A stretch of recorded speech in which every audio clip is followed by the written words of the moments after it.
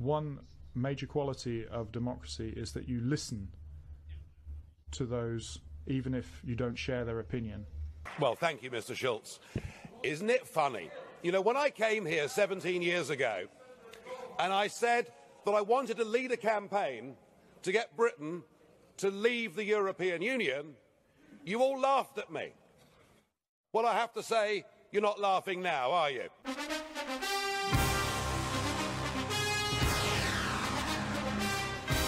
And they said Calderon, the head man, top person, he said he won't pay. He won't pay for it. And you know what I said? I said, the wall just got 10 feet higher. Build that wall. Build that wall. Build that wall. Build that wall. Build that wall. Build that wall. Build that wall. Build that wall. Build that wall. And those Democrats will do whatever it takes to keep us Americans focusing on the colors that divide us and not the colors that unite us. Are you ready to elect the next president of these United States of America?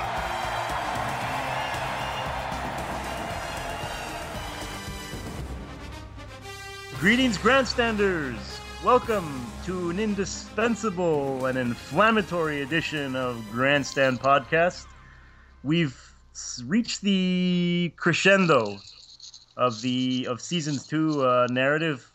I remember we started with is it a sport? And then it kind of evolved into non-mainstream sports.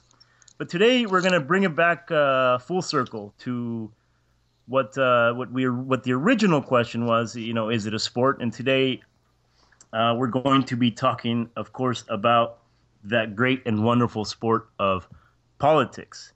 The ultimate spectating spectacle, you could say. But before I do that, and before we get into that, and I introduce our guest, I'm going to introduce my partner in crime, the Professor. How are you, Professor? Good. How are you guys?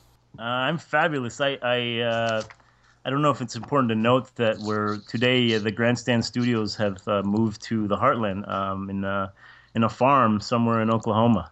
Oh, wow. I know. This is the first time I've been away from the Grandstand Studios, so this is kind of fun. Anything to report from New York City? Just being out earlier today seems like a pretty mellow day, and it seems a lot of the news is being focused elsewhere in the country these days.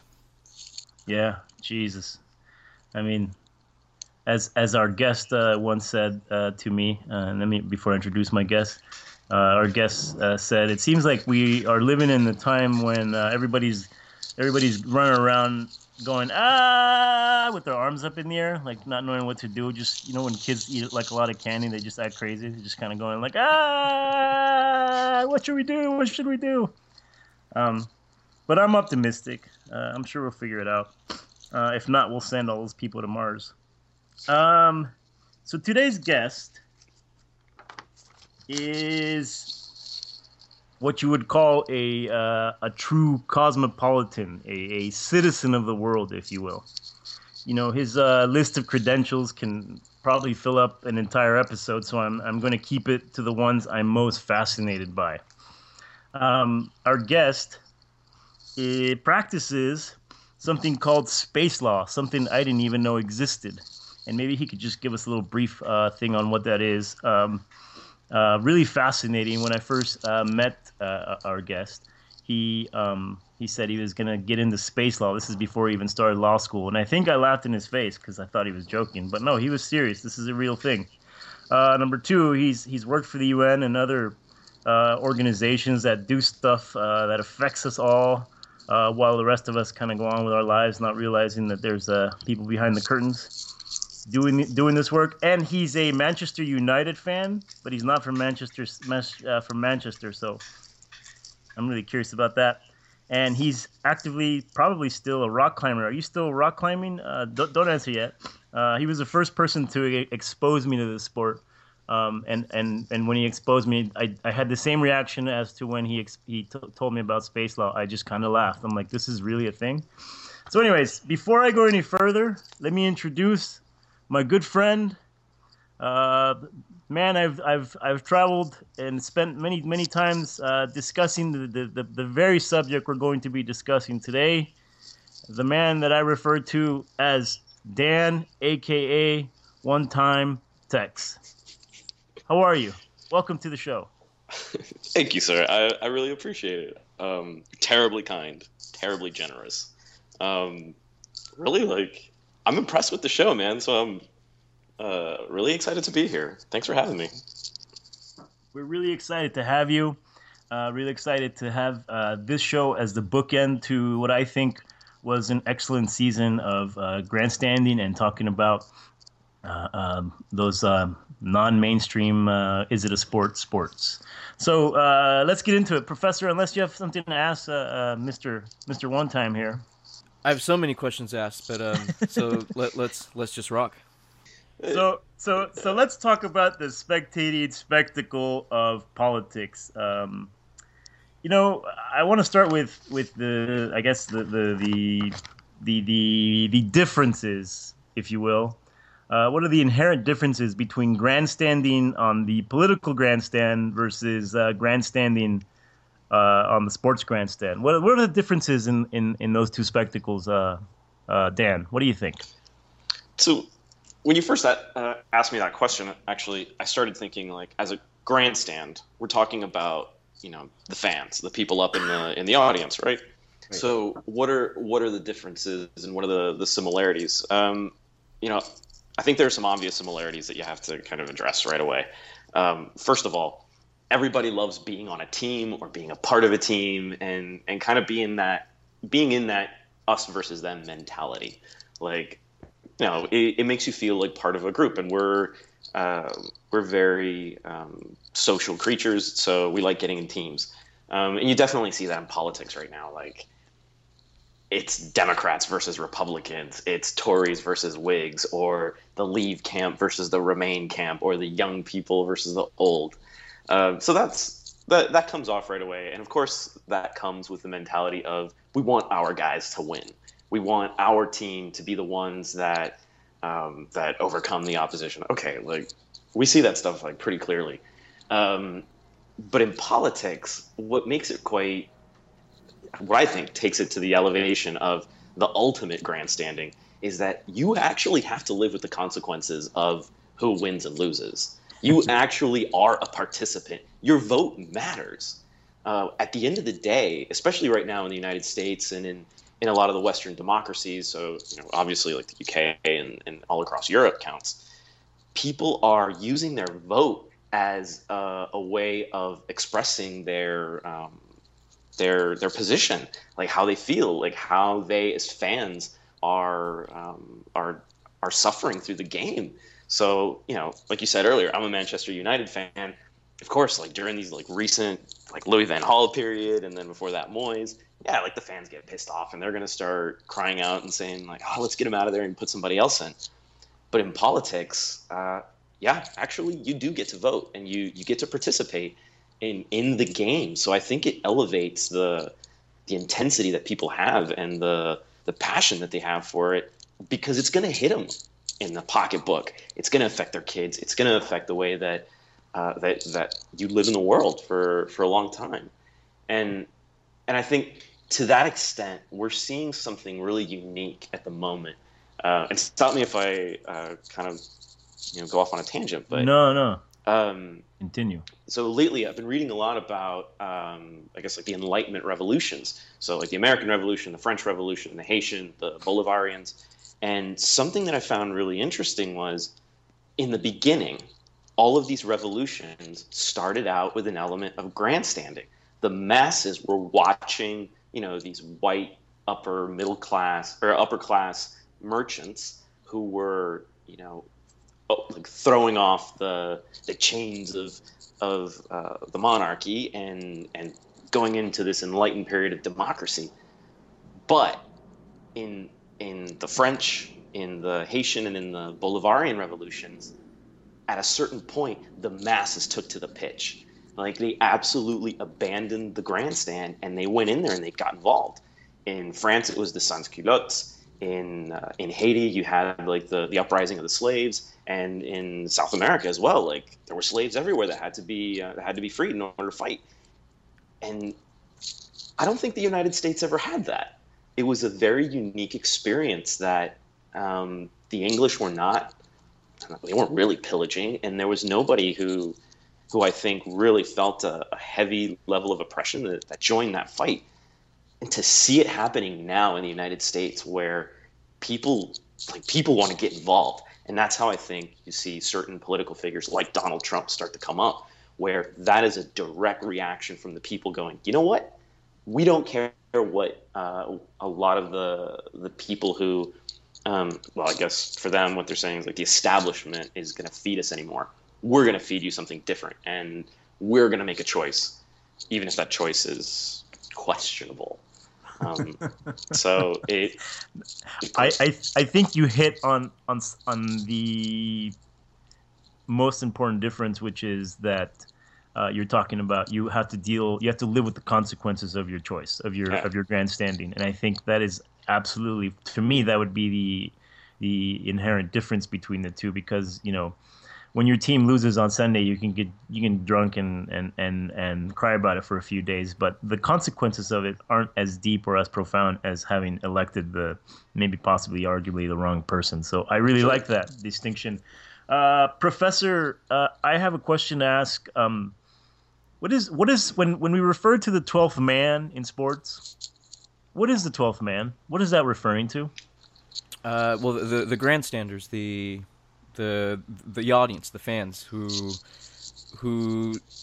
some would argue, maybe most would argue, do play a crucial role in the performance that's going on, on the field or on the pitch, on the court. It's us, it's the fans. We are the additional player on the team.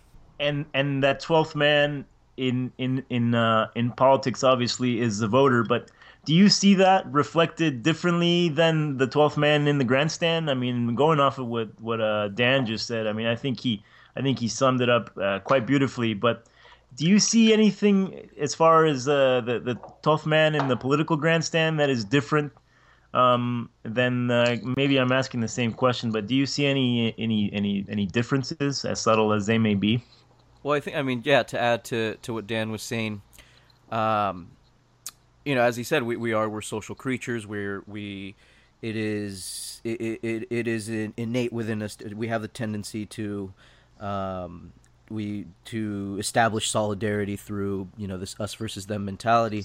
But I think with the sporting grandstand, that's encouraged. Like, that's the more intense our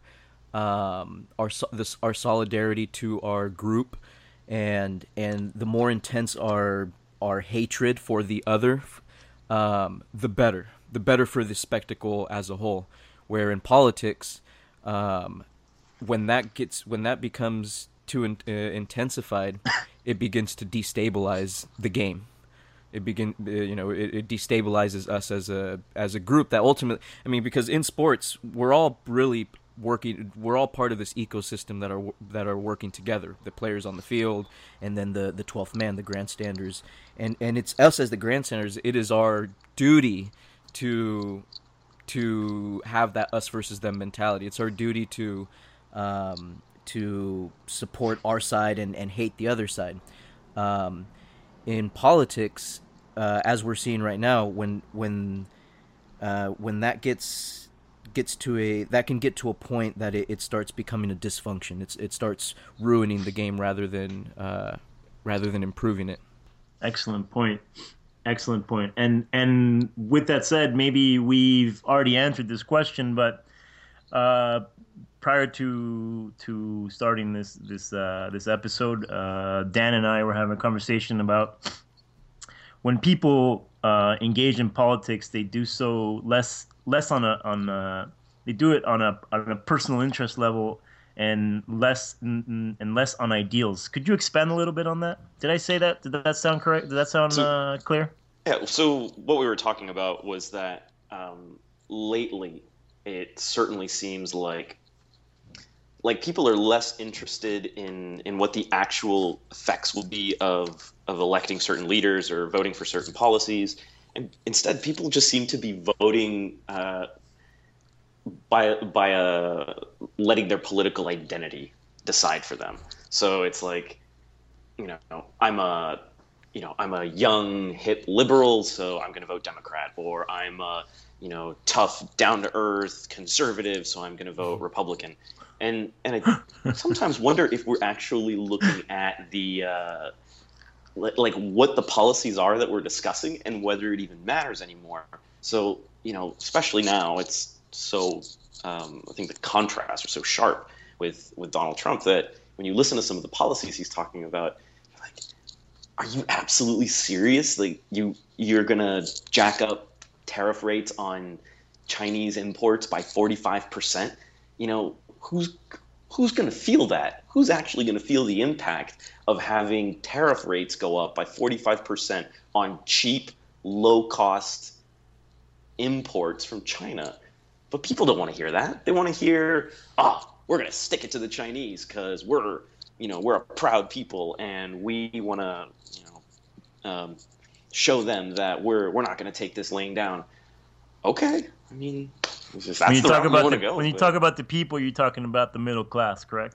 Not just the middle class, man. The working lower class. Like, I don't know about you, but I'm looking around my room right now, and I guarantee you that the vast majority of the stuff that's in here was probably made in China, made in Mexico, made in a lot of places that apparently Donald Trump wants to start throwing up all these tariffs against. And I'm like, great, so the cost of my living is going to go up, not his stuff, it's my stuff. But again, it just doesn't seem like people are necessarily interested in hearing that. And if we look across the ocean right now, look at what's going on with Brexit. There were a lot of people who were voting for leave, and when you actually look at some of what's happening right now, you're like, you totally went against your interests. The only reason that you voted that way is because you have this proud notion of the independent Victorian Empire. And okay, I mean, let's see what happens. I want to talk about that. I want to expand on that in a little bit. Professor, anything you want to add with regard to this before we move on to the next topic? Yeah, and I think, and this will lead into Brexit as well. The similarity within the sporting grandstand, the political grandstanding, is I think people in both come to their identities more emotionally than rationally. And again, in sports, that's a good thing. In politics, it could become an issue because rather than taking a step back and going, well, let's we have no choice but we have to cooperate together. We are part of this thing together, and we have to figure out we have to have compromises, and we have to figure out how we can operate harmoniously. You have to think rationally for that, and more often than not, I think we as people we vote emotionally, if we vote at all. Yep. And that's and the political elites know that. The same way that the corporate elites in sports know that we root emotionally, and they sell us shit based on that.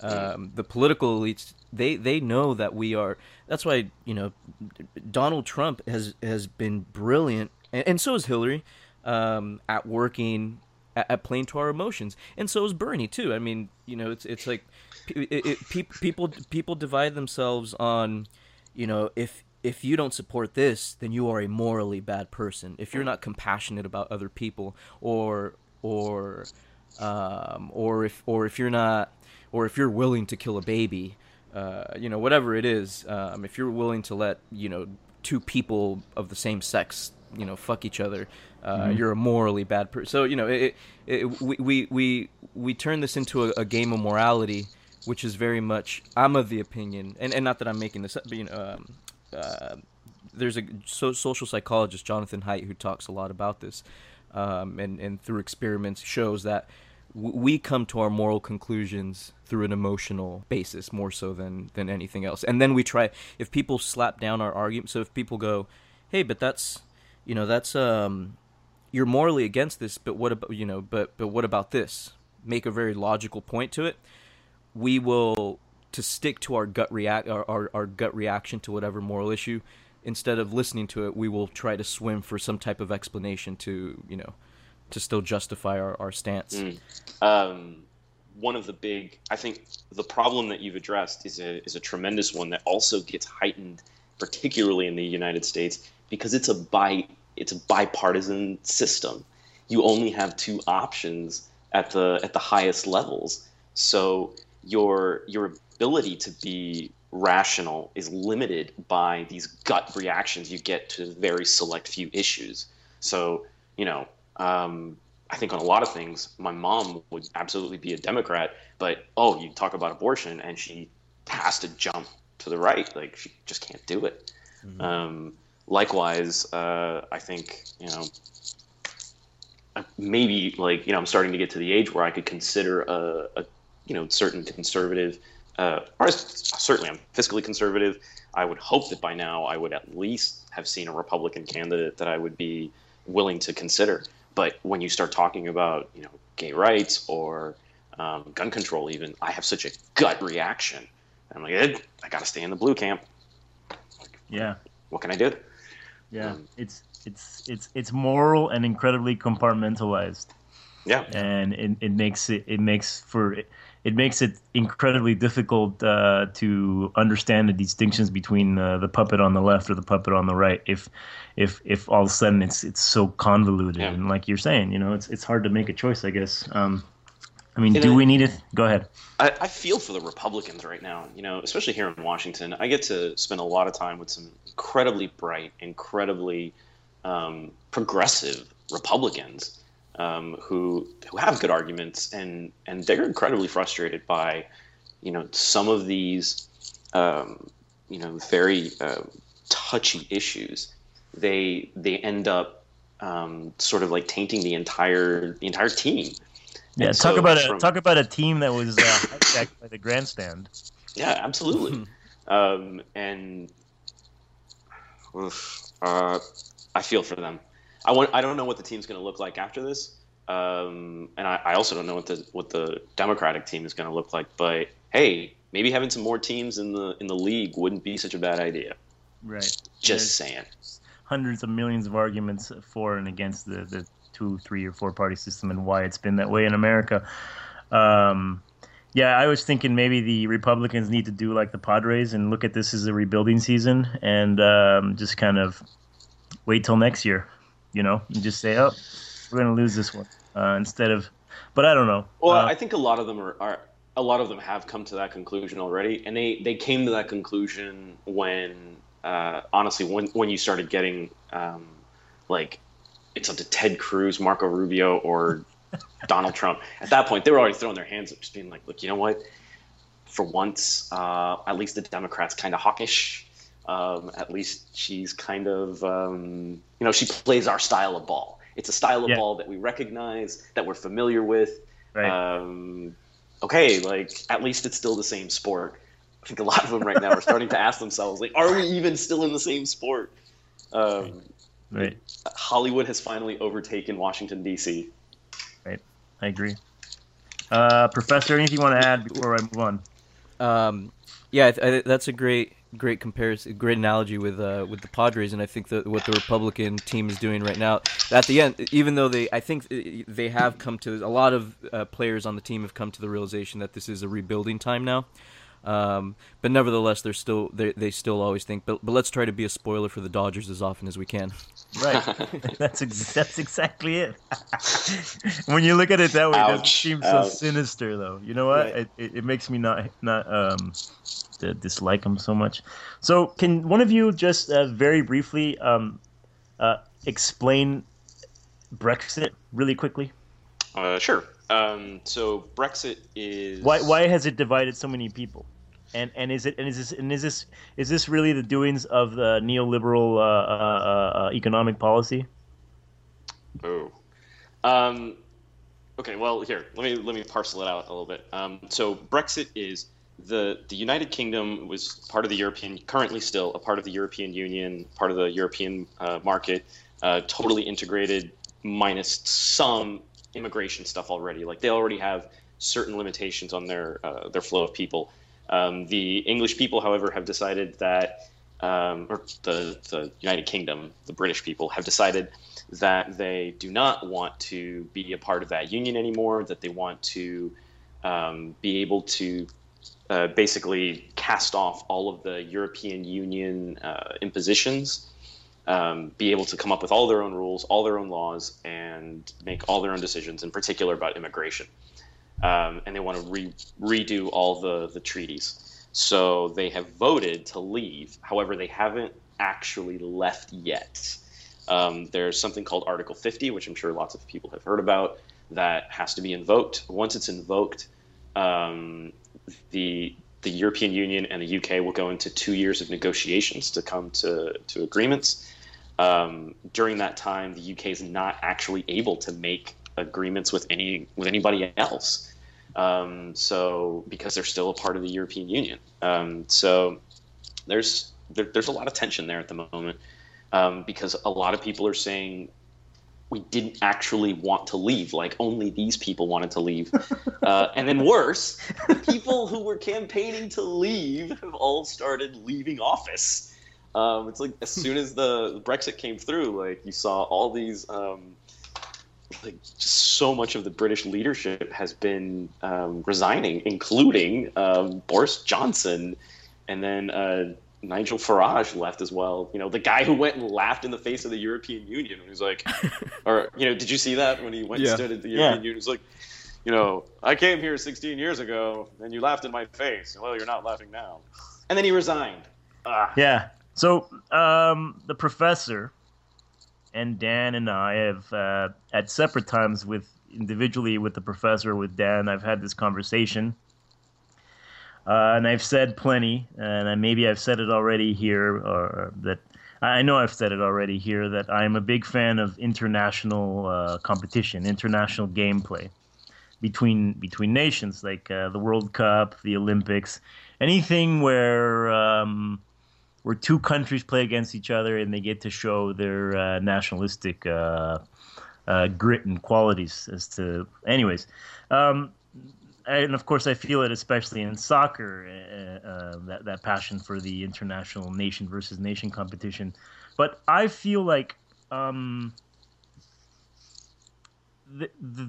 the idea of international play, and I'm going to talk specifically about soccer here, is losing momentum. And even though we can't see it now because the World Cup still is the biggest sporting event on the face of the planet, I feel like it's reached its crescendo, so to speak. So I think it mirrors something that's a bigger thing that's occurring on the global scale, on the international level, and that is that if you follow soccer, if you follow football, international soccer, you know that every summer there is some kind of international tournament between nations. This year we had Copa America, which was the teams in the Americas playing to find a champion, and then in Europe, of course, the UEFA, the Euro Cup. Two very big events, two very, very, very watched and followed events. But every summer, inevitably, before the competitions start, you get athletes that we're hoping to see play on their teams drop out for injury, for personal reasons, for whatever the reasons may be, and you know, I don't think that they're dropping out, like pretend dropping out, but I do believe sometimes that there are. I mean, these guys have one break. Well, they have two breaks. One in the winter, like around Christmas time, and then they have the summer break, and then they're asked to go play a competition at a very intense level, and basically prolonging their season by an extra month. and really leaving them no time to rest. So I could see why some of them would say, you know what, my ankle hurts, I can't play this year, or I'm not going to make it because I have to do this or do this. Anyways, so I'm going on a tangent here, but what I'm getting at is, and this even happens with the NBA. Who is it that Steph Curry or LeBron James isn't going to play on the U.S. Basketball team? So these guys drop out, and for people like myself, that to me that's the ultimate spectacle, the international gameplay between nations. And when superstars drop out because, one, a lot of them have obligations to their clubs, they're making millions of dollars in their clubs, and they don't want to leave their clubs and get hurt during an international competition and potentially lose out on money that is owed to them because of the contracts they have with their clubs. It seems like these allegiances slowly, from a player perspective, are moving towards their club teams, the teams that they play during the regular season. So Leo Messi plays for Barcelona for a club team, and then he plays in the summers. He plays international competitions with the national team of Argentina, which he supposedly quit now because he couldn't handle the pressure of being the sole the main character of that system. But anyways, I feel like this mirrors or reflects something that's coming down the line, and that is that this old international system of the nation state is disintegrating and becoming these ideas of becoming more local, as evidenced by something like Brexit, of these secession movements throughout the world. Like I think Scotland they had a referendum to see if they were going to leave the UK, and they decided no. Is this localist fervor brought out? Is there some xenophobia there, or is there an effort to avoid the eventual surrender to the global corporate state of megacities, and the club soccer is like a microcosm of that eventual scenario? To me, everything is headed towards the disbandment of the nation state. And new geopolitical lines will be drawn around a more regionalistic idea, and under the auspices of the corporate charter versus maybe the more traditional constitutional international state sovereignty thing. So, is this really just me just saying some bullshit that isn't even plausible? Are we seeing that already with the international game slowly giving way to more of the emphasis on following club sports versus getting really excited about following your international team? Oh man, it really feels like we're back in the pickup truck driving across America. So I'm gonna have to disagree, man, and good. And this is part of the reason why I feel like we're back in the truck, because we do have these amazing conversations. I don't think so at all. On both counts. So first, can I add one more thing? Sure. Is a nation state here to stay then, with a few rogue regions like passing secession referendums every few years? So that's all it's going to be. I think you're talking more about like the international framework and like the international allegiances more so than like the nation state. Like the nation state is definitely here to stay in terms of like, this is our country and we do whatever we want within our borders. The question I think that a lot of people are trying to address at the moment, the balance, is how much of the nation state sovereignty do we give up for these international bodies, these supranational bodies, such as like the European Union, according to Sarah Palin at the United Nations. How much of your legislative power do you want to give up to those bodies? Now, there's definitely a recalibration going on. But not to the corporation though. Where does the corporation fit in? So, corporations have always fit in the sense that they drive the money. Like the governments are always going to listen to the private sector because the private sector is what's generating revenue. There are certain companies and certain sectors, absolutely, that have gained significant influence vis-a-vis lobbying power. We know that. They have the ear of the congressmen. They have the ear of the parliamentarians. they're definitely able to influence. But that being said, corporations are still very much aware that they need structure. Corporations want predictability. They want to know what's going to happen, 2 years down the line, 5 years down the line, 10 years down the line, sometimes hundreds of years down, or 100 years down the line. But they need know that they're not nation-state going to be able. symbiosis. They're still aware that like there has to be somebody outside of the corporation who's sort of like managing things so that they can get on with the business of making money. I happen to work in one sector that's quite unique in the sense that you often see industry say, we actually need some regulation. We need somebody to say, like, what frequencies can people operate at, who's going to get what bandwidth, like what orbits are satellites going to be in, who's going to launch at what hour. And if everyone's just doing whatever they want, it turns into a giant mess. That being said, and back to your original question, I don't think we're losing it. To keep going with the political sense, let's look at Brexit. What's happening in England right now? Their economy took such a shock because of the uncertainty that Brexit has created that basically all the benefits they were hoping to get have been wiped off the board. I mean, the economic benefits, at least. The young people are suddenly waking up and realizing, oh, shit, we didn't go vote. But we absolutely don't want to have to live with the impact of Brexit for so many years, because I think the young people do tend to feel very much a part of the European Union. Why does Scotland want to get out of the UK right now? They want to get out because they want to go back to the European Union. They want to be part of that larger body.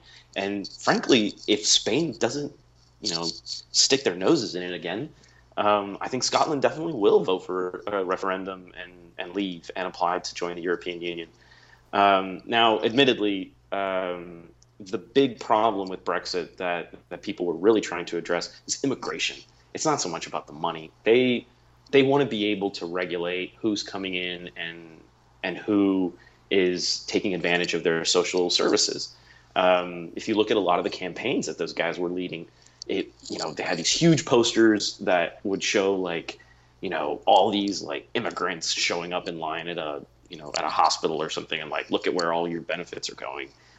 They're terrified that they're going to have to take in all these Syrians. To be perfectly frank, they have this conversation all the time about, the Polish plumber, who, you have a lot of Eastern immigrants who do some of the manual labor.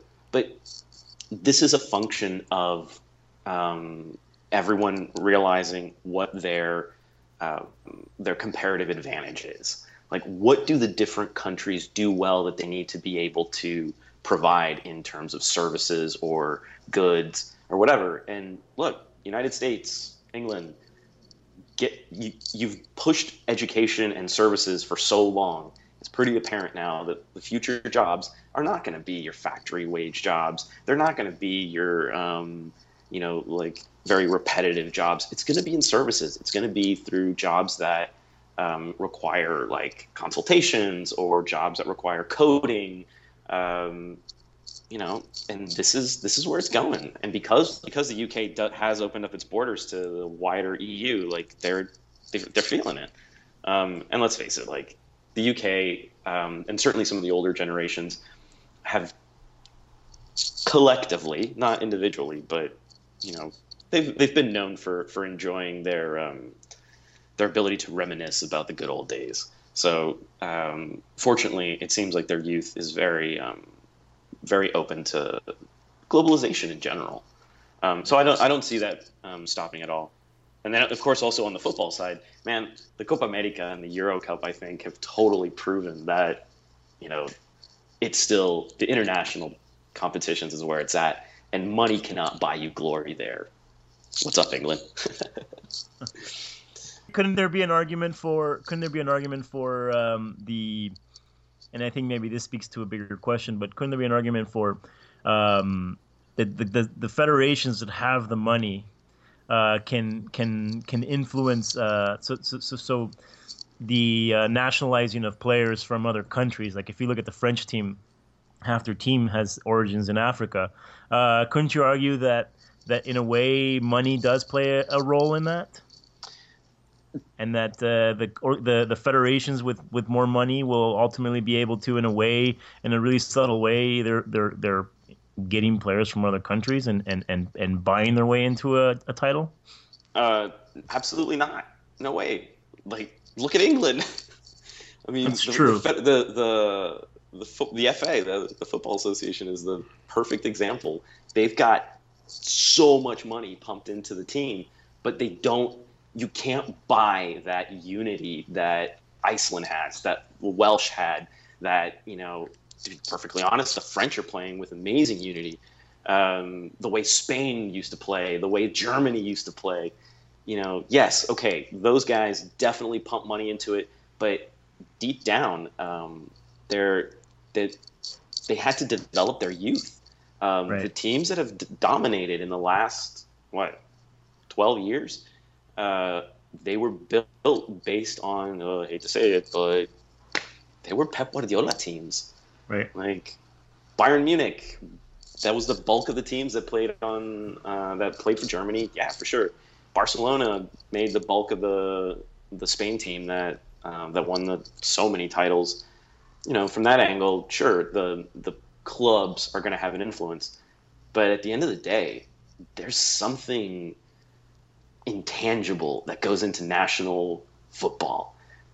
It's something you cannot buy. I'm not totally convinced that France is going to win tomorrow. Portugal might pull it out just because they want it and they're desperate. Ronaldo is desperate to win. He knows that all the money he's got, all the titles, all the accolades don't mean shit unless it doesn't mean shit when he goes home to his parents. And know that, it doesn't matter what you do. It doesn't matter how glorious you are. When you walk back into your kitchen at your mom's house, Rafa's still going to give you a hard time. Your sisters are still going to give you a hard time. They're always going to be like, well, there's that one thing, Ronaldo. You never brought home the trophy for your people. It's pure glory. Good. I'm happy to hear that because even though there's no way of making that argument now because international competition is still, the World Cup will continue to be the biggest sporting event in the world for many years to come. Yeah. But I feel like it's gaining traction. I think it is too, especially in the what do we call it? Do we call them developing nations anymore, or what do we call it? Professor, emerging Professor, chime in here. Yeah, I mean, well, because what you're saying with you cannot buy the glory that comes with nationalism. Really, this bond that you have with people based on this national identity. Which you have argued in the cases of Mexico, it goes beyond a nation. It's you said it's culture. Yeah. Yeah. Right. Absolutely. Great episode, by the way. I love that one. Thank you. Yes, but I think it's cultural. I think that's unique to certain places, right? But I mean, to the point of the rise of the club team, you can argue that there is even a deeper sense of emotional pride comes out of your local identity reaching glory. So out of your club team winning the whether the Premier League or whatever it may be.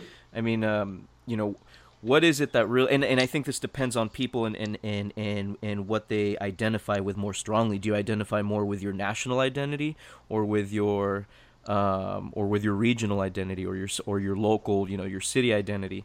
And in that sense, I think that's part of what makes on the sporting grandstand. What fuels club competition is that the fan base, the grandstanders, they're rooting for this much more local pride, and that's so much easier to establish in groups of people. Establishing national pride, I think, is harder.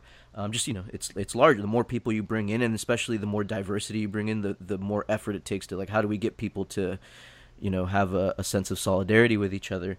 National play does a great job of doing that, but I think there's something to what Mario's saying with players are putting more value in their club play One, because that's where the money's at, first and foremost. Right. And club teams are able to pool. But then bringing it back to the global level, what club teams can do is they can pool talent from.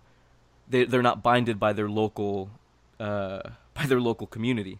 Right. So on the one hand, you have the grandstanders. The power that comes from is the grandstanders are rooting for local pride. But then on the field, you're able to bring in talent from beyond you can pull talent from throughout the world. So bring in the Barcelona. Let's just bring in the most talented players throughout the world, put them together, and then I guess to Dan's point, the key there is grooming them young and kind of gelling them together from a young age. So I don't know. Which Barcelona does. Barcelona right. has the Masia, and they bring players from the age of 10, 8, to basically to their Barcelona soccer boarding school. And in a way, those kids ultimately, Messi is way more Catalan than he is from Argentina, Thank you. He spent his whole life there, right?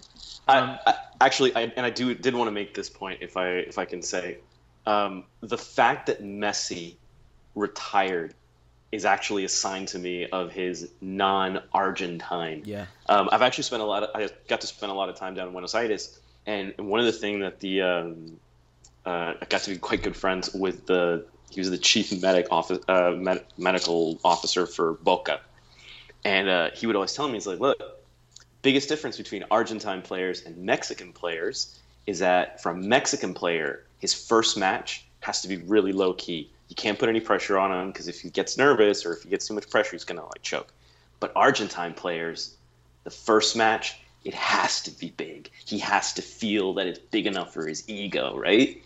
And so when you see a lot of the Argentine players, there's always this sort of this ability to always want to be on the biggest stage. Whereas Messi, even when you watch him play, there's something about him that doesn't gel with the national team. It's because he's not Argentine. He's right. Spanish. He's Catalan, like you said. And he had an opportunity to play with the Spanish. Wait, why did the Argentino go to the moon?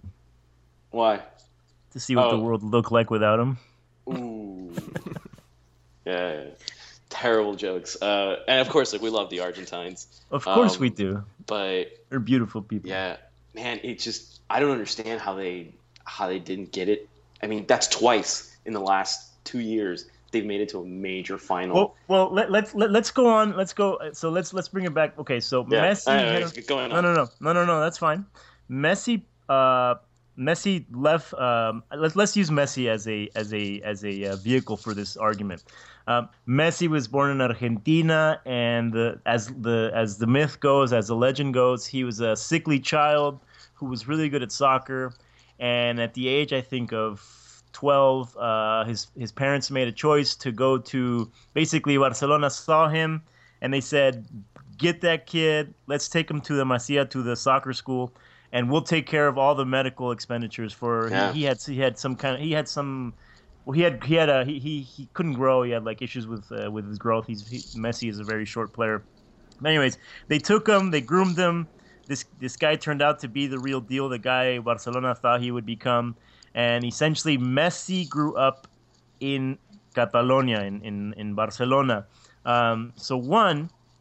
He also so then the other thing is he had an opportunity to play for the Spanish team, but in the end he opted. Citizenship? Yeah, to basically play as a Spaniard, on the national team. So he would have played on that Spanish national team, that the tiki-taka Spanish team that was essentially the Barcelona team. Yeah. He would have been a world champion by now. And going to what Dan is saying, because he's not an Argentino, I think maybe he would have fit in. I mean, it's very obvious that he fits in that system much better than he does in the Argentine system. But Messi also is part of a region that has hopes or dreams or maybe even if they're just conceptual of seceding, of leaving Spain. So not only is he could have been Spanish, he was raised in Spain, but not only he was specifically in a specific region that has incredible fervor about their regionalistic identity, the Catalans.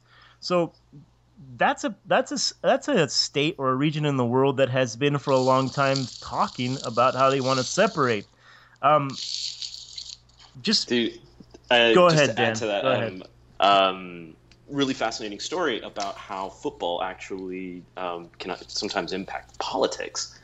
Right after Spain won the World Cup, I went to go visit a friend of mine in Alicante, which is like proper Catalonia. And when I got there, we're hanging out, and like we went and met up with some of his buddies. And I remember one guy showed up, and he was wearing this like polo shirt of like the red and yellow colors, and it had the crest on it. And we'd be driving around, and there were flags everywhere. And I was like, man, you guys definitely celebrating the victory. And I mean, my buddy seemed like just so ecstatic and on the verge of tears all the time. And he just turned around and looked at me, and he said, man, you don't get it. This is Catalonia. When would you ever see the red and yellow flag fly here? And I was like, he's right. He's absolutely right. And for at least like a year. I remember him telling me about it. He was like, it actually felt like the country was unified, and it was unified by the Spanish team. It was incredible, really incredible. Yeah, that's fascinating. So it's really complicated. It's especially, I guess, the Barcelona thing is unique because it is part of a unique place in the world. But you could make that argument for other things, and I think ultimately, I guess what we're all trying to say, one way or another, is that we all love international competition, and there is this, for me, I think that there's ever like looming presence of the corporation taking over the state, and this is of course me just talking about conspiracy here, and that it's evident, and it becomes obvious when club becomes more important than country. Even though I agree with Dan, it's not going to go away anytime soon. But I think we're seeing the beginnings of it. I have a question for Mr. One Time Tex. Should I tell people why you're called One Time Tex?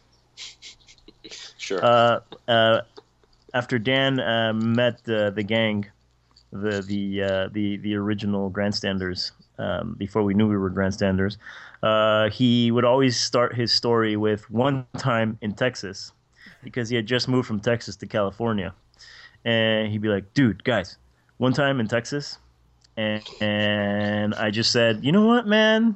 Your name is going to be from now on One Time," because every story that he ever told would start with one time. And then because he is from Texas, he said, "Well, oh geez, I was hoping I'd be Tex." You know, I'm like, well, you can't give yourself your own damn nickname, but now that you bring it up, it kind of has a nice ring to it. So One Time Tex is what he became. But One Time Tex, what team or athlete does Donald Trump most closely resemble?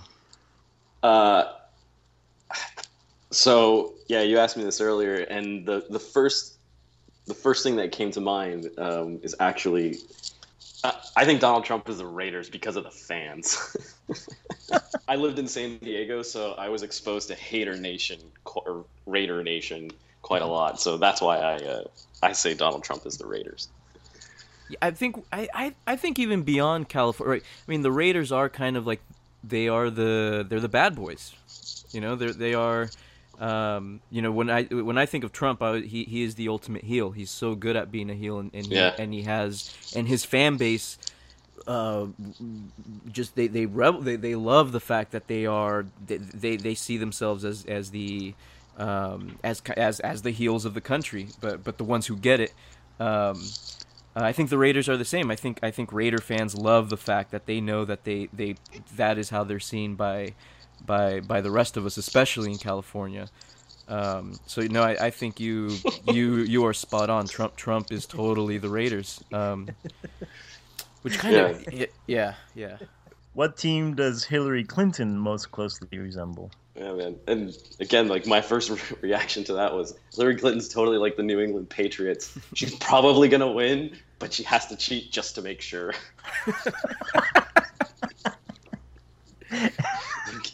Like, how does she get herself into some of these problems? And like, you're just overcompensating. Quit deflating the balls. Quit sending out emails. Damn. And not only that, and the Patriots they're not very likable either. Yeah, like The only people who really like the Patriots are people who love football. Like, get down in the nitty-gritty details and, like, you really start looking at Bill Belichick's strategies. They love that stuff. So for people like me who, I want to, like, read all about, Hillary Clinton's policies on, what is she going to do with Syria in terms of North Korea and, like, nuclear weapons and here and, like, how is she going to address, all this stuff. You know what? I really am fascinated by Hillary's what she's going to do on the international level, and then just her hawkishness. I think I'm really fascinated to how that whole thing will unravel. One thing I'm not looking forward to is was it yesterday? I think yesterday, or the day before, Obama addressed the shooting. Yeah. And as I'm watching him. It was just a reminder, and it was one of those. I had one of those moments of like, man, that's too bad. He's going to be gone soon. Simply, just not based on what he's saying.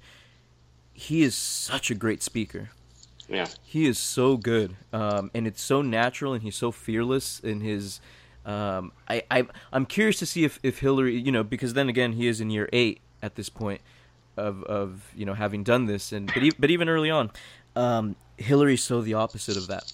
She looks so unnatural when speaking, and regardless of politics and views and strategies, I'm just gonna miss having someone who represents us who looks so good up there. Yeah. She just doesn't look quite as. So then, who would Obama be? Oh, man. So it's got to be a team who always looks really good, but doesn't always produce. What, like the Saints? Argentina, the Argentina national team. I actually specifically stayed away from assigning national teams because I don't want to stick anybody with Donald Trump. However, I will offer Manny some solace. There is a rumor, Barack Obama is staying here in Washington D.C., and there's a rumor flying around that he might get appointed to the Supreme Court. No way. No way. Yeah. It's just a rumor. It hasn't been done since Taft, but it has been bandied about. Wow. And also to your point, I actually think the ultimate leader, president, person would be like Hillary Clinton calling the shots and then Barack Obama delivering the news. Like, that would be ideal. Did you see his Selma speech? Like, that's like his Gettysburg Address or his, his miracle speech. Like, yeah, really inspiring. I've always said that I think Obama, and we'll see how, what the future holds, but I've always thought that he will do a lot more good after he's president. Yeah, I can see that. He wasn't a very strong executive. But maybe I'm just I am an Obama mark 100%. No, I've definitely supported him, and I broke the first rule of all political scientists, which is never be in favor of the person who's in power, because like as a political scientist, you're supposed to be critical of everything they do. But he, for all the leaders we've had in a good long while, he at least invoked a certain sense of pride, I think, and I think Barack Obama touches on something that a lot of managers, and there's a big discussion going on right now, of course, like after Roy Hodgson left England, but like, how do you get your players to play at their best, to like really get in there? And there's just something about the way Barack Obama addresses people that kind of makes me want to be the best version of myself. Yeah. I don't know what it is. Pope Francis has that as well. I've seen him speak a few times. He's got a big ass team too. Yeah, he does. And growing fast. Yes. They really figured it out. So I want to mention a story going off of the Barack Obama thing. One time, driving through Tennessee, Tex said that it had to be Obama before Hillary because he was going to bring some pause to the chaos that we were experiencing at the time, and so I want to liken Obama to a national team player on the Mexican national team who would always they would always bring pause to the game, and that's Cuauhtemoc Blanco. Oh, and every time he came on, oh man, he would come and he would bring pause to the Mexican national team. For good or for worse, the team would calm down. The team would mellow out. I hated that guy. Well, however which way you feel about him, I'm not comparing Obama's personal qualities to Cuauhtemoc's personal qualities. He is the mayor of Cuernavaca now, by the way. He's about politics and sports, baby. But this man that we're talking to today, one-time Tex, was very perceptive in understanding what president America needed at that time, and clearly Obama, he fulfilled the prognostication that Dan one-time Tex made. So, Cuauhtemoc Blanco, Barack Obama, bringing pause to the team. Yeah, I mean, I guess it's important to always have that kind of player. Again, as a United fan, I think Ryan Giggs was like that for the last couple of years of his actual career, where like here comes this 40-year-old Welsh guy, and okay, what kind of a physical threat is he? Well, he's not a physical threat. He was both a mental and an emotional stabilizer for the team. And when he would come on, I think especially the younger players would be like, all right, Giggsy's on. He'll figure out how we're gonna win. Like, just do whatever he tells us, and we'll be fine. That being said, like when you look at Barack Obama's career, I know a lot of people are quite critical, but in the grand scheme of things, how bad are things in the United States? Like, they are definitely rough, and they are particularly rough by U.S. standards at the moment. That business in first in Baton Rouge, and then St. Paul, and then Dallas, like in quick succession. The Orlando shootings, the joblessness, the hopelessness. Look, there are times in history when things in countries just get rough. But I don't think they're that bad at the moment. Like, if you compare it to other great, historic narratives, I think you could talk about the moment right before the French Revolution, like, really got off to a terrible, like before the, maybe right around the point where the National Assembly was finally formed. Or if this was like the Roman period, you'd be looking at like right before the social wars, when there were all these different Italian villages who were demanding more rights in the Roman Senate, and the senators were like, no way, we're not going to give them to you. Were things really that bad? No. But at the same time, people get frustrated, and they get very angry, and sometimes they do something rash. So I think Barack Obama was a good stabilizer. He kind of just kept things easing along. And maybe Hillary Clinton will be a little, like 8 more years of this. But is that really so terrible? Do we really want to start like cutting Wall Street bankers' heads off in the middle of New York? Like, I don't think so. I hope not. Maybe it's my old age speaking now, but I'm not for radical change anymore. I think, and especially with radical changes in these days, the only people who really suffer from it are the poor, man. People without money, like without the resources to adapt. So, and those are the people that are used by the extreme people on the right and the Donald left, Trump, right? Exactly. And the left as well, to galvanize you're support for their movements, is to say, we need to just start a socialist movement or a Marxist movement, whatever you want to call it. And then those are the people that always end up being not only most affected by, but the ones that end up being demonized by the pundits afterwards. These dumb fools, they elected Brexit, or these dumb fools in Venezuela, look what they did to their country. Who was the horse in Animal Farm? What was the horse's name? Him. Work harder. Yeah, That's harder. what the horse used to say. Work harder. More load. What else is there to say? I find it such a shame that the one thing that might actually like really take the United States into the next, into like the world of tomorrow is one of the topics that you never hear people talking about right now, and that's education. Barack Obama made a great point. We got to start educating people for the jobs of tomorrow. More and more we're seeing that entrepreneurs are telling kids, don't go to college. If you go to college, you're just going to end up being an indentured servant. You might as well just go get a huge loan and start your own business. You see more and more kids that don't want to go to university. They want to do different things. Okay, but people have to be ready for what comes next, and what comes next is not factory jobs. Like, machines will do that. we're going to need people who program the machines. And I don't see anybody having this discussion right now, like between Donald Trump and Hillary Clinton. So, what a shame. Professor? Ooh, yeah.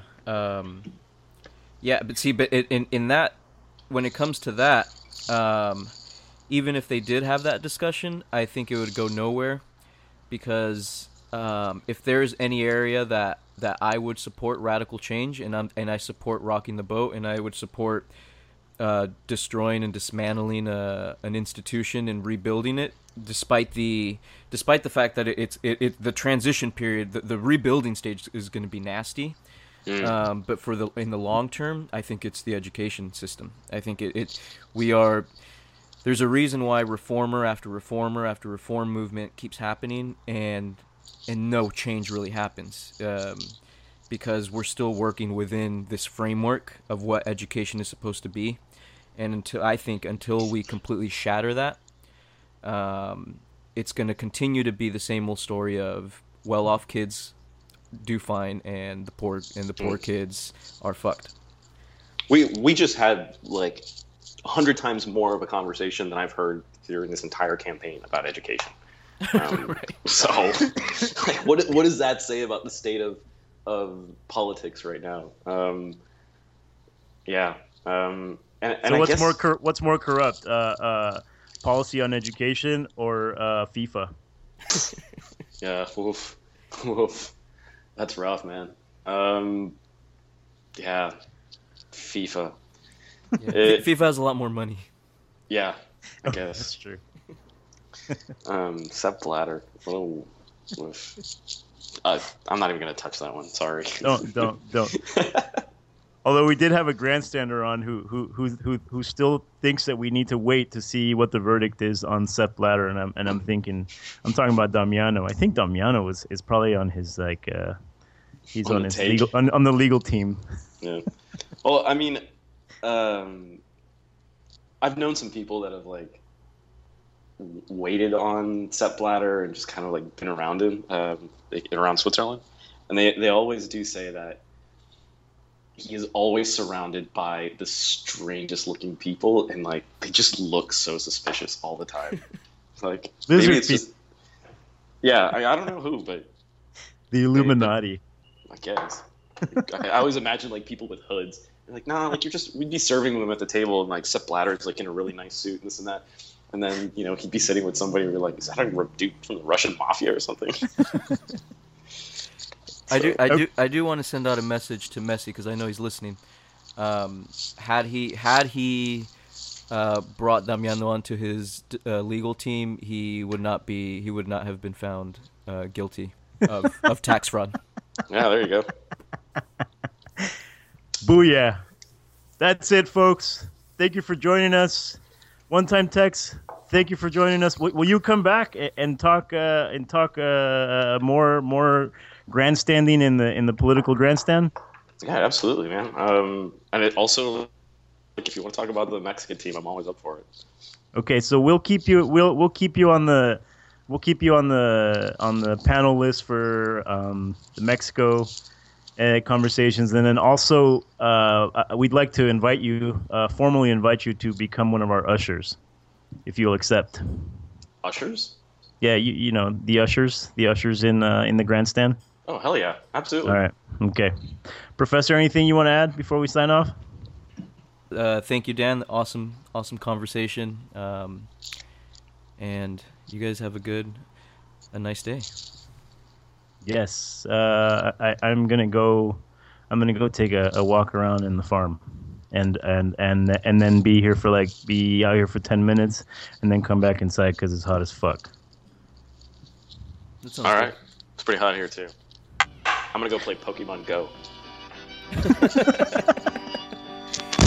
Next episode, is Pokemon Go a sport or not? That's it. We're out. We're done. See ya. Come gather round, people, wherever you roam, and admit that the waters around you have grown, and accept it that soon you'll be drenched to the bone. If your time to you is worth saving, then you better start swimming or you'll I'll sink like a stone, for the times they are a change.